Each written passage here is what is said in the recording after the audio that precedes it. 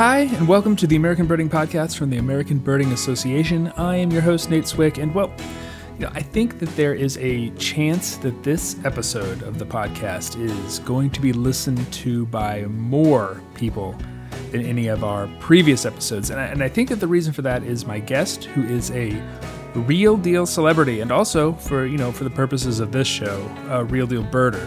And it gives me a chance to talk a little about birding and celebrity and what it means for a celebrity to be into birding. You may not be aware that there are actual celebrities out there who are birders too. There's actually a list of bird watchers on Wikipedia, believe it or not, and there's a subsection called Bird Watchers Famous for Achievements in Other Fields. And while, Wikipedia is often a pretty good resource for these sorts of things, this list is it's sort of a mishmash. It includes names like John James Audubon, who died, of course, in 1851, and former President Teddy Roosevelt. So maybe it's not the most currently relevant list, but in any case, it does include some names that you might recognize. Steve Martin, for one, who was in the movie The Big Year, but I honestly had not heard that he had kept birding up. Sean Bean of Game of Thrones, Lord of the Rings. He's British. Birding's a bigger deal over there, so maybe he's a birder and I didn't know it. There are also things like Cameron Diaz, musicians like Mick Jagger, Van Morrison. I don't know quite what to make of all that. This was all news to me. But I do know there are some actual celebrity birders out there. Neil Peart, the drummer from Rush, appears to be a real deal birder. He wrote something a few years ago about seeking out island scrub jays, which is, that's pretty hardcore. And I'm pretty sure Closer to the Heart is really about an epic big day in which every member is sort of firing on all cylinders, but, maybe don't take that to the bank. Some I do know. ABA board member Lily Taylor has a long career. Not a huge star, but one of those people that when you see her on a movie or on TV, you'll always think, oh, hey, I know her. I like her stuff. I once read an interview with comedian Tig Notaro where she talked about enjoying watching birds at her feeder. And of course, novelist Jonathan Franzen has spoken and written extensively about birding. One hopes enough that he no longer has to feel self-conscious carrying binoculars, as he once wrote. So there are a handful, maybe just enough for a Hollywood chapter of the Audubon Society. But so far as I know, none have written anything that features birding quite as prominently as my guest today, actor Ian Harding. His book, Odd Birds, treats birding really honestly and in a really positive light. He really gets birding, and he should. He's a birder, like in the way that all of us are. And here's why I think that that's important. Birding has always suffered from an image, I don't want to say a problem, but I'm going to go ahead and touch that third rail and say that, a lot of people have never quite known what to do with us. There was a survey that was published last year. It claimed to be an empirical study of creepiness, and sadly, birders were up there towards the top, right alongside clowns, funeral directors, and taxidermists. The study authors suspect binoculars had something to do with it, and that's not even getting into those of us who carry cameras with long lenses, spotting scopes, or, God help us, shotgun mics for recording birdsong. So maybe, a Hollywood type with that sort of effortless, cool thing going for him that Hollywood types seem to preternaturally have is really good for us. Someone who is not ashamed to carry their binoculars. I think that a lot of people who might not have thought about birding much will probably read this book. They might get it a little more because they know Ian is a birder. And some might be inclined to check out birding. Most probably won't. Maybe a few more will become allies for local conservation efforts or public lands policy or the things that we care about that affect all of us. Anyway, that's one of the things that Ian and I talk about. He's a thoughtful guy. I think you're really going to enjoy the interview. All that stuff is right here after a message from Jeff Gordon and this week's Rare Birds. Hi, I'm American Birding Association President Jeffrey Gordon, and I'm asking that you support the ABA's Young Birder programs today by going to aba.org/gift and donating to our nesting season appeal. At the ABA, we are very proud of our track record of mentoring and supporting the birding, ornithology, and bird conservation leaders of the future through our Young Birder camps, our Young Birder of the Year contest, and our numerous online resources. We need your help to keep those programs the best they can be. The nesting season is a brief but critical time in birds' lives. Getting the nestlings off to a good start means everything to the future. Our nesting season appeal is the same. Please go to aba.org/gift right now and make an investment in the future of birds and of birding. And if you'd prefer to donate by phone, just call us at 800-850-2473. Thank you, and thanks for listening to the American Birding Podcast.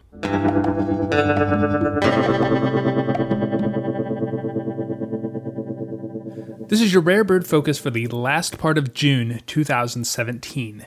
The arrival of a fork-tailed flycatcher in Cape May, New Jersey this past week that was seen by a lot of birders allows us to talk about the insane spring that we've had for this species in the ABA area. Fork-tailed flycatcher is one of the more common austral migrants to show up in the US and Canada, and we typically get 2 or 3 every year, but this year has seen many, many more than that, with birds found in Virginia, South Carolina, Quebec, Nova Scotia, Michigan, and at least 3 individuals in Florida, all since the end of May.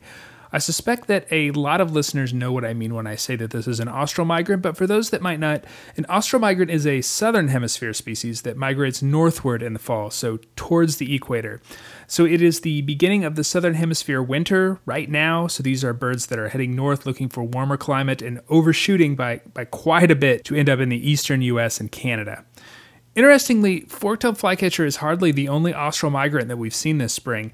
I talked last episode about a brown-chested martin in central Florida. That's another austral migrant. And also, it's worth noting that this fork-tailed flycatcher run that we've been on has also been associated with higher than normal numbers of tropical kingbirds in the east. We in the ABA area often think of tropical kingbird as a southwestern, sort of West Mexican species, but it is a wide-ranging bird throughout the neotropics. And the South American subspecies is known to be an austral migrant. So these tropical kingbirds that have shown up in Delaware and North Carolina and Mississippi and Florida and Wisconsin might well be coming from the south rather than the west. We've got a few first records to report. May and June continue to be very good so far as new birds and new places are concerned. In Maine, a snowy plover in Georgetown County represents a first, though that might have been overshadowed the next week by a yellow-nosed albatross photographed sitting on a rock on Pond Island, even though the albatross was not a state first. South Carolina had a first record of black-whiskered vireo, and a pair of alliterative hummingbirds, broad-billed hummingbird in Tennessee and buff-bellied hummingbird in Wisconsin, represent first for those respective states. This is just a little taste of the rarity landscape for the period. For all the stuff I left out, check out the ABA blog, blog.aba.org, every Friday morning. You can also get real-time reports and discussion on rare birds throughout the US and Canada at the ABA's Rare Bird Alert Facebook group. That's facebook.com/groups/ABA Rare.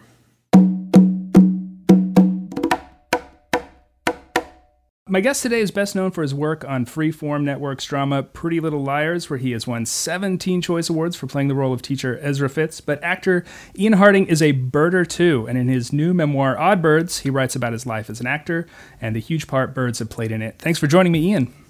Thank you for having me. So you've been interested in birds for nearly your whole life as you write in Odd Birds. The story you tell is a really relatable one. For people who haven't read the book, when did you start appreciating birds, and what is it about them that you find so fascinating? You know, I having just written a book about why I love them, I still don't know the real answer. I guess at the end of the day, it's just been a fascination and something that I have always enjoyed. I grew up in sort of suburban Virginia with a lot of access to ponds, fields, forests, all of that. So I had a nice sort of education growing up when I was doing it. But my dad and I would often go out at the end of the day and sort of go through the forest together. And I just happened to connect with birds. You know, I'm sure that a lot of kids would connect to trees or mammals or something like that. But I just really got into our friends with feathers, if you will. And I've been at it really passionately for the past 5 or 6 years, because before I was just really excited about what I could find in my basic Eastern guide or Eastern Audubon guide. And then I put it away for a little while just because, again, you know, I was very foolishly embarrassed of it when I was in middle school and high school because I was afraid. I think that's a pretty common thing. I went through the same thing when I was in middle school and high school too. Really serious birder as a young kid, kind of stepped away from it for a while and came back into it as an older person when I had more time and more interest and less I was less concerned about what other people thought about my interests. Yeah, I can agree. I mean, after a while, I mean, isn't it funny that once I started caring about it, or talking about it, when I talk about it now, it's interesting. The people, it's almost as if it's a litmus test for someone's quality or whether or not you want to talk with somebody. Because if I bring it up and somebody comes off as almost offended, people like that, they're like, wait a minute. So you like go and you watch birds? There's like a tinge of anger in their voice. Yeah. That's like, oh, I don't want to actually talk to this person about anything, let alone bird watching. But then, if somebody's like, really? Then you have somebody that, oh, this is somebody who can step outside themselves and like hear about other interests. That's somebody that you want to talk to. Yeah. I really like the story about your sort of return to birding with that chance encounter of the hooded merganser and the friend of a friend who was a birder. What did it mean to you to bring that part of yourself back to the front of your life? It meant a lot just because it suddenly tapped into, I guess, my childhood, or it tapped back into a sense of wonder and of discovery. And because I had been living in LA for a while and I had been working as an actor, and I think LA is given a bad rap often just because the industry out here can be very shallow and very results oriented and can, it eats its own young and all these other horrible phrases that we can attribute to it. But I started to get into that mindset of not even the LA lifestyle, but the LA bitterness, where one is lucky and successful and should be basically, counting your blessings every day. But instead you find yourself in this mode of functioning that is what I would like to call being perpetually over it, and it cynical. Whatever, it being whatever. But with birding, I was able, just sort of meeting a friend and started talking about it again. I started getting very excited because it was something that came back from my past. And I think as I was an actor for most of my life in some capacity, it like touched into a sense of play that I had kind of lost since I started getting a paid check for acting. So I think that's what that kind of did for me. And then ever since, I've just been sort of a student to it. And I feel like when you're a student to bird watching, that mentality seeps into other parts of your life, whether that's I need to be honest about what you've seen, as you should be honest in real life, but then being humbled, to say that I know what that thing is you. Yeah. No, birds can definitely humble you. Yeah. Yeah. Yes. Yeah. So it's done a lot for me. So it's the book is a collection of essays. Most of them, kind of tie your life as an actor to experiences that you had with birds in ways that are really clever. I think that my favorite is the chapter about the California condor that you liken to a really great acting role, and all the turkey vultures that you sort of have to pick through to find that condor as sort of the dozens, hundreds of auditions that you have to do to get that role. Right. Do these sort of metaphors, these connections occur to you when you're out in the field, or is it something that you sort of need to sit on for a little bit to really come up with them?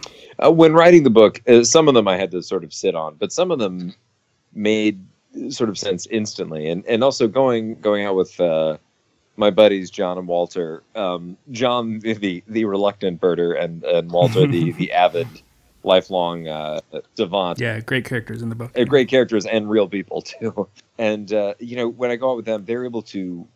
We can get very poetic very quickly if we are outside and sharing a bottle of something, and so sometimes they come to us fairly easily. But I think the connection between paparazzi and like sneaking up on some very rare bird, I think is a pretty obvious. Right, yeah, you mentioned in the book too, and that is really a clever one that I hadn't thought about. I've chased many rare birds, never really think about it from the perspective of the bird itself. Maybe I should. Right. What was especially daunting was seeing some of the lenses, the telephoto lenses that are used. The same ones, yeah. The same ones in both fields. Yeah. But with the condor, I think it was that's one of the many things that birding does for me. Is it actually, is an allegory or sort of helps highlight other parts of my life, and so. I was writing a book, and so I was thinking perhaps a bit more deeply about both my life and my love for birding. But some I have to like take a second and think out, but some were pretty obvious. But the condor thing was that was also that was not the first time that I had gone looking for it, really. I mean, and this we just consistently like this time we thought we had it. And we did have that moment where something was so far away but still sizable enough, but you just you definitely need the better view needed. It was a pretty spot on allegory for acting, where it's just you're so close and you know it, you can taste it, you can feel it, whether you're testing for a pilot and it's you and it's this other guy and you know that it will be one of either of you, and then it goes to him. So no, it's a pretty sound connection that maybe people wouldn't get at first. Yeah, that's also the chapter where you described the song of the Canyon Wren as a cartoon character falling off a cliff. That actually made me laugh. That was a really good description. Yeah, it was that, because that's how I try. Because I'm not the best with songs and calls and everything. I mean, but if I can figure out some way to even make a joke for myself, like one of the. I think of like the northern parula, which I had only recently seen. Yeah, it's not a very common bird in California. It's not, but because every time I'm back on the East Coast, I've been trying to find it because like it has the call that like goes up and then it like plateaus, and so I try and think of this the same sort of thing where it stays in the upper reaches of the branches and then stays there, and that's how I like sort of associate the call. Yeah, that's good. And that's one of the reasons I could never see it, because it was so high up and in dense like Virginia forest. I know you're there. I just can't see you because you're the tiniest warbler. Yeah, you may have ruined Canyon Wren for me. I think we have a tendency to be very poetic about that bird song because it's just so evocative of that place. Dramatic scenery and all this, and it's that beautiful descending. But now it's going to be a cartoon character falling off. It's even got the splat at the end too. Yes, yeah. Do you get a chance to do any birding when you're on set? Occasionally. I mean, when we have shot in cemeteries, I've sort of just kind of seen if I can like wander off. But actually, most recently, I was doing a pilot. We're still sort of waiting to see what happens with it. But we were shooting down in San Pedro, and we were on one of the docks, and it was early morning. And I'm like, okay, close to water. It's early morning. Let's see if I can find anything. And I do usually bring a bag with me whenever I go to set, which is mainly just for any sort of entertainment. Between takes, you read something, you do something like that. But in my bag, I have a small pair of Nikon Trailblazers that are sort of my, travel specs. Yeah. And I was able to go out and just, sort of chilling between the docks was was it a Pacific grebe? No, it was the Western grebe. Excuse me. Yeah, it was the Western grebe, and I was just like taking a second, I mean, I'm sure that I think some of my castmates for this pilot were a little perplexed because I was like right under this barbed wire fence looking at this Western grebe and getting very excited. But yeah, no, so that's usually I try and sneak away, and I'll have a moment where, I think it'd be one thing if suddenly we find ourselves shooting in right, all of a sudden you're distracted by what's flying over. Right. In the middle of the sentence, I'm like, yeah, that'd be really painful. That is one of the great things about birding is that you can pretty much do it everywhere. The birds are all over the place. Truly. There's always something interesting to look at. I mean, no joke. I've been out and for the specific purpose of birding in Virginia, and then finally one day I'm like just taking a walk around the neighborhood with my mother, and I hear that little call, and I'm like, no way. And I look up in this tiny little tree. I mean, it's maybe like 15 feet high, and just sort of minding its business is this northern parula.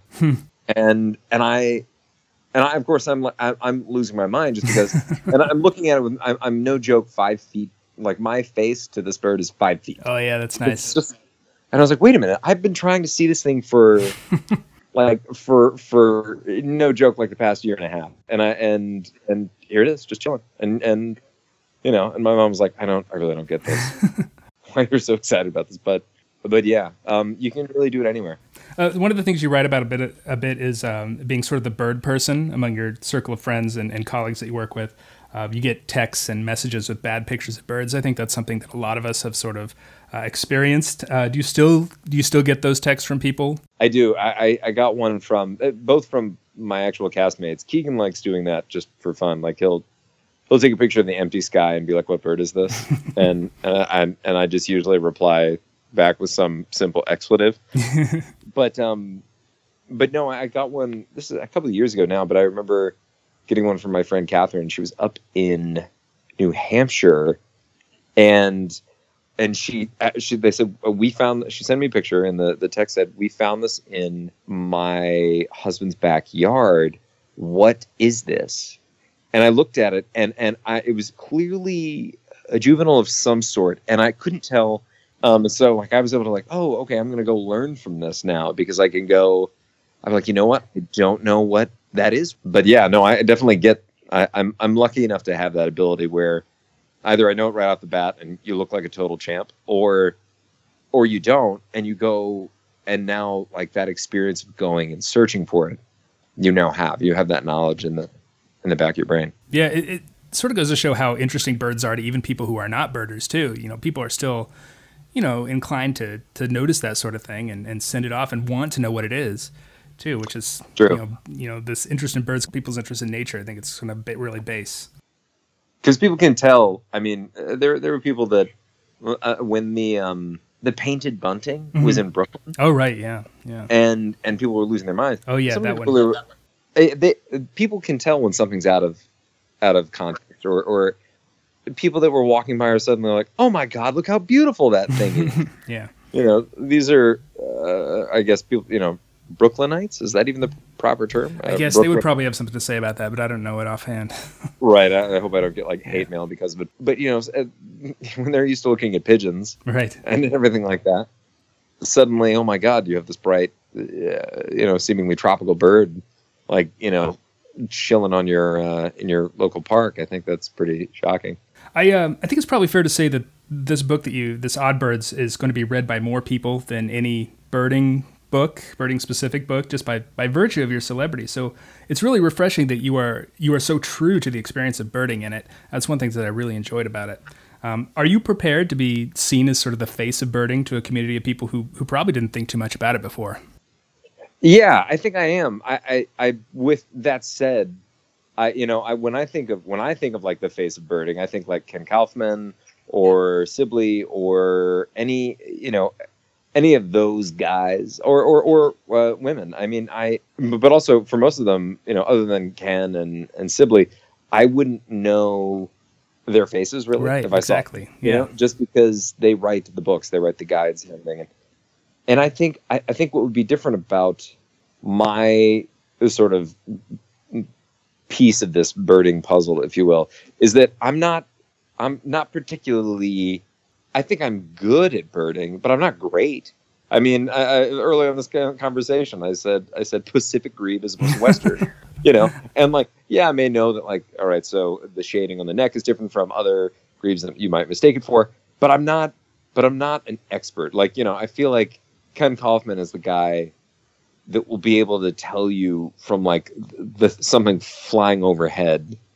He will know exactly what it is, but at the same time, in preparing for this book, I actually had a conversation with him, and I was, very lucky to be able to do it. And I told him about an experience that I had earlier that year, where I had never seen a Blackburnian warbler before, but I was really struck by just the shimmering like gold. It looks honestly like the thing is like slightly on fire. Oh yeah, they're incredible. Yeah, absolutely. And it's so, and yet I this is when I was down in High Island, and I was really struck by it. And he said, "Aren't they stunning?" And this is a man who has seen this species of bird like multiple times, but still can really wax poetic about it. And I think that's where I would fall. I'm by no means an expert. My life list is very short. Like right now, it's like maybe around 200, maybe I mean, it's not a lot. Well, I mean, I don't think that you need to be that super expert birding. I think just sort of introducing this concept, which is why I was so excited that you talk about birding in a way that it feels really true to me, someone who's been birding for a long time, and that is sometimes hard to impart in public media, in culture sometimes. There's absolutely this sort of dorky aspect to it. Can't deny that, but there's also this real sense of discovery, this real sense of being out and being part of something that's bigger than you, that, being aware of this world that maybe other people aren't aware of, that I think is really true and universal. And you do a really fantastic job of getting that through in the book. Well, thank you. I mean, that's the highest compliment that I can get, where it's, I'm not really the guy. Well, I suppose I'm both of these types of birders, where you see the thing and you're like, yes, and you get excited about going and like checking it off somewhere. But simultaneously, it's, it is always the journey. There's no, how much would it suck if you literally saw every bird in the world? Yeah. What are you going to do? Yeah. Like, hang it up. Just go. I'm like, all right, well, I guess I'm going to take up like knitting. I don't know. So, and not to crap on knitting, but it's the same thing where it is hard to explain to people why you enjoy it, but it's for multiple reasons. It can be something that's purely aesthetic, like seeing, I think American kestrels are an aesthetically pleasing bird. Yeah, absolutely. They're literally red, white, and blue. They're ferocious, and yet they're tiny. Like, how great is that? But simultaneously, they're a wonderful indicator species for a local habitat's health. So there's tons of reasons that I enjoy it. And I mean, I'm aware that I just wrote a book that I was paid, to write. It's also something for me personally where, for the most part, I'm not selling it. Like, I'm not, especially now in Hollywood where everything is for sale. Social media allows for everything to be monetized, everything to be displayed, and it's somewhat expected. Whereas this thing that I love, I can really get behind it because I think it's a passion that is worthy, that is a way of getting you outside of yourself, that gets you off of your phone, unless you're playing like a bird call or something. Or eBird, yeah. Right, or eBird. But that's kind of why I do it, because it's not going to make me a bajillionaire. And it's something that does not directly affect my acting career per se, and it's something that I get genuinely peaceful and calm. Like literally hanging out in a swamp. Mm-hmm. Like how not many people have that, and I'm rambling now, but no, yeah, I'm letting you. No, it's absolutely true. It's this wonderful kind of experience that is hard to get across sometimes. Yeah. So hopefully, maybe more people will be, I'm not going to say it's going to make a ton of birders, but it might get some people outside. Right. A portion of those might become interested in the stuff that's going on around them. Right. It's all good. Some people may, if people end up getting into conservation or realize, like, what, birding, is boring to me, but it isn't, like habitat loss. Yeah. That's something that I suddenly care about. Like, while reading this book, then already it's a success for me. So yeah. So Pretty Little Liars has wrapped up. You've probably got some new projects on the horizon. Do you think that you will be able to integrate your interest in birds and kind of nature more generally into any role that you're going to be playing in the future? Is that something that you'd like to do? Man, I hope so. Yeah. I hope that there's another project that might actually involve birds that I'm sort of in the cooker. Maybe that's not the phrase I want. That's sort of coming along, we'll say. So that's probably the most direct connection from my in terms of projects and birding. But one of the great things about the acting industry is that for the most part, you can, yes, a lot of stuff is shot in Los Angeles, but let's say I'm shooting something that's in like Costa Rica or something. Well, then I'll just tag like 3 extra days onto the end of my shoot schedule and go explore there. Or a lot of stuff is shot in Vancouver. Well, I haven't seen a lot of like northern coastal birds. I'm sure that I'll go find some there, or some owls that are not common, are common down here. So that's how I try and integrate it. I'm sure that, I hope that I can somehow bring it a little bit more into the limelight, and if that happens, then great. But do I think there's going to be an action film? And I'm like, yeah, birding does not really lend itself well to action films. It's true, unless I'm trying to think of. There's just no way to make it. I doubt many people would be intimidated by somebody in khakis and like binoculars. No, aside from Indiana Jones, but that's a special case. Yes, well, he had a bullwhip, so like that's true. Yeah, maybe we should carry bullwhips. Maybe that's what we should do. Yeah. Cool. Thanks, Ian. Ian Harding can be found playing the role of Ezra Fitz on the TV drama Pretty Little Liars, coming to its dramatic conclusion on Freeform Network this month, but you can catch it from the beginning on Netflix if you are so inclined. He is also at Ian M. Harding on all the social medias. You can find Oddbirds wherever books are sold. Thanks, Ian. It is a really great book. I hope you get a lot of condors, both the birds and the roles. Amazing. Thank you so much, Joe. Thank you for having me.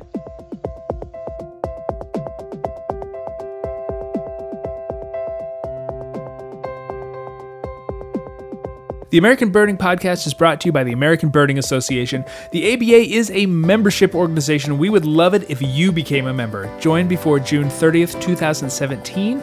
You only have a couple days left. And you will be entered into a drawing for a pair of Leica Trinovid HD binoculars. But wait, there's more.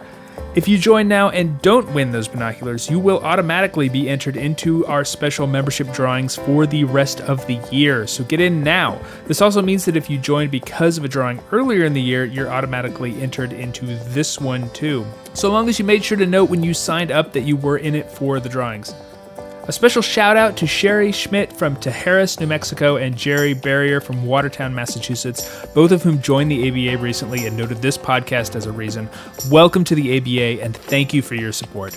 Executive producer of the American Birding Podcast and president of the ABA is Jeffrey Gordon. Technical production is by John Lowry with help from Greg Neese and David Hartley. John's band, The Hangabouts, does the music. Thanks also to Samson Technologies, makers of professional audio equipment. They have given me a lot of cool stuff, and the quality of the podcast continues to improve because of it. I am using Samson's Pro Podcasting Pack, which includes a CO1U condenser microphone. I'm also using a Samson Spider shock mount and a boom arm. Not only do they do a really nice job making me sound good, but they make that corner of my janky home recording studio look really cool and professional. So thanks, Samson. You can find us online at aba.org, on Facebook at facebook.com/birders, and on Twitter at ABA. We are not to be confused with the Aaron Burr Association, a very real organization that is dedicated to keeping alive the memory of our most murderous quasi-founding father, though if popular culture has taught me anything, he did have a heck of a voice. Questions, comments, come to me at podcast@aba.org. I'm Nate Swick. Thanks for listening. Till next time.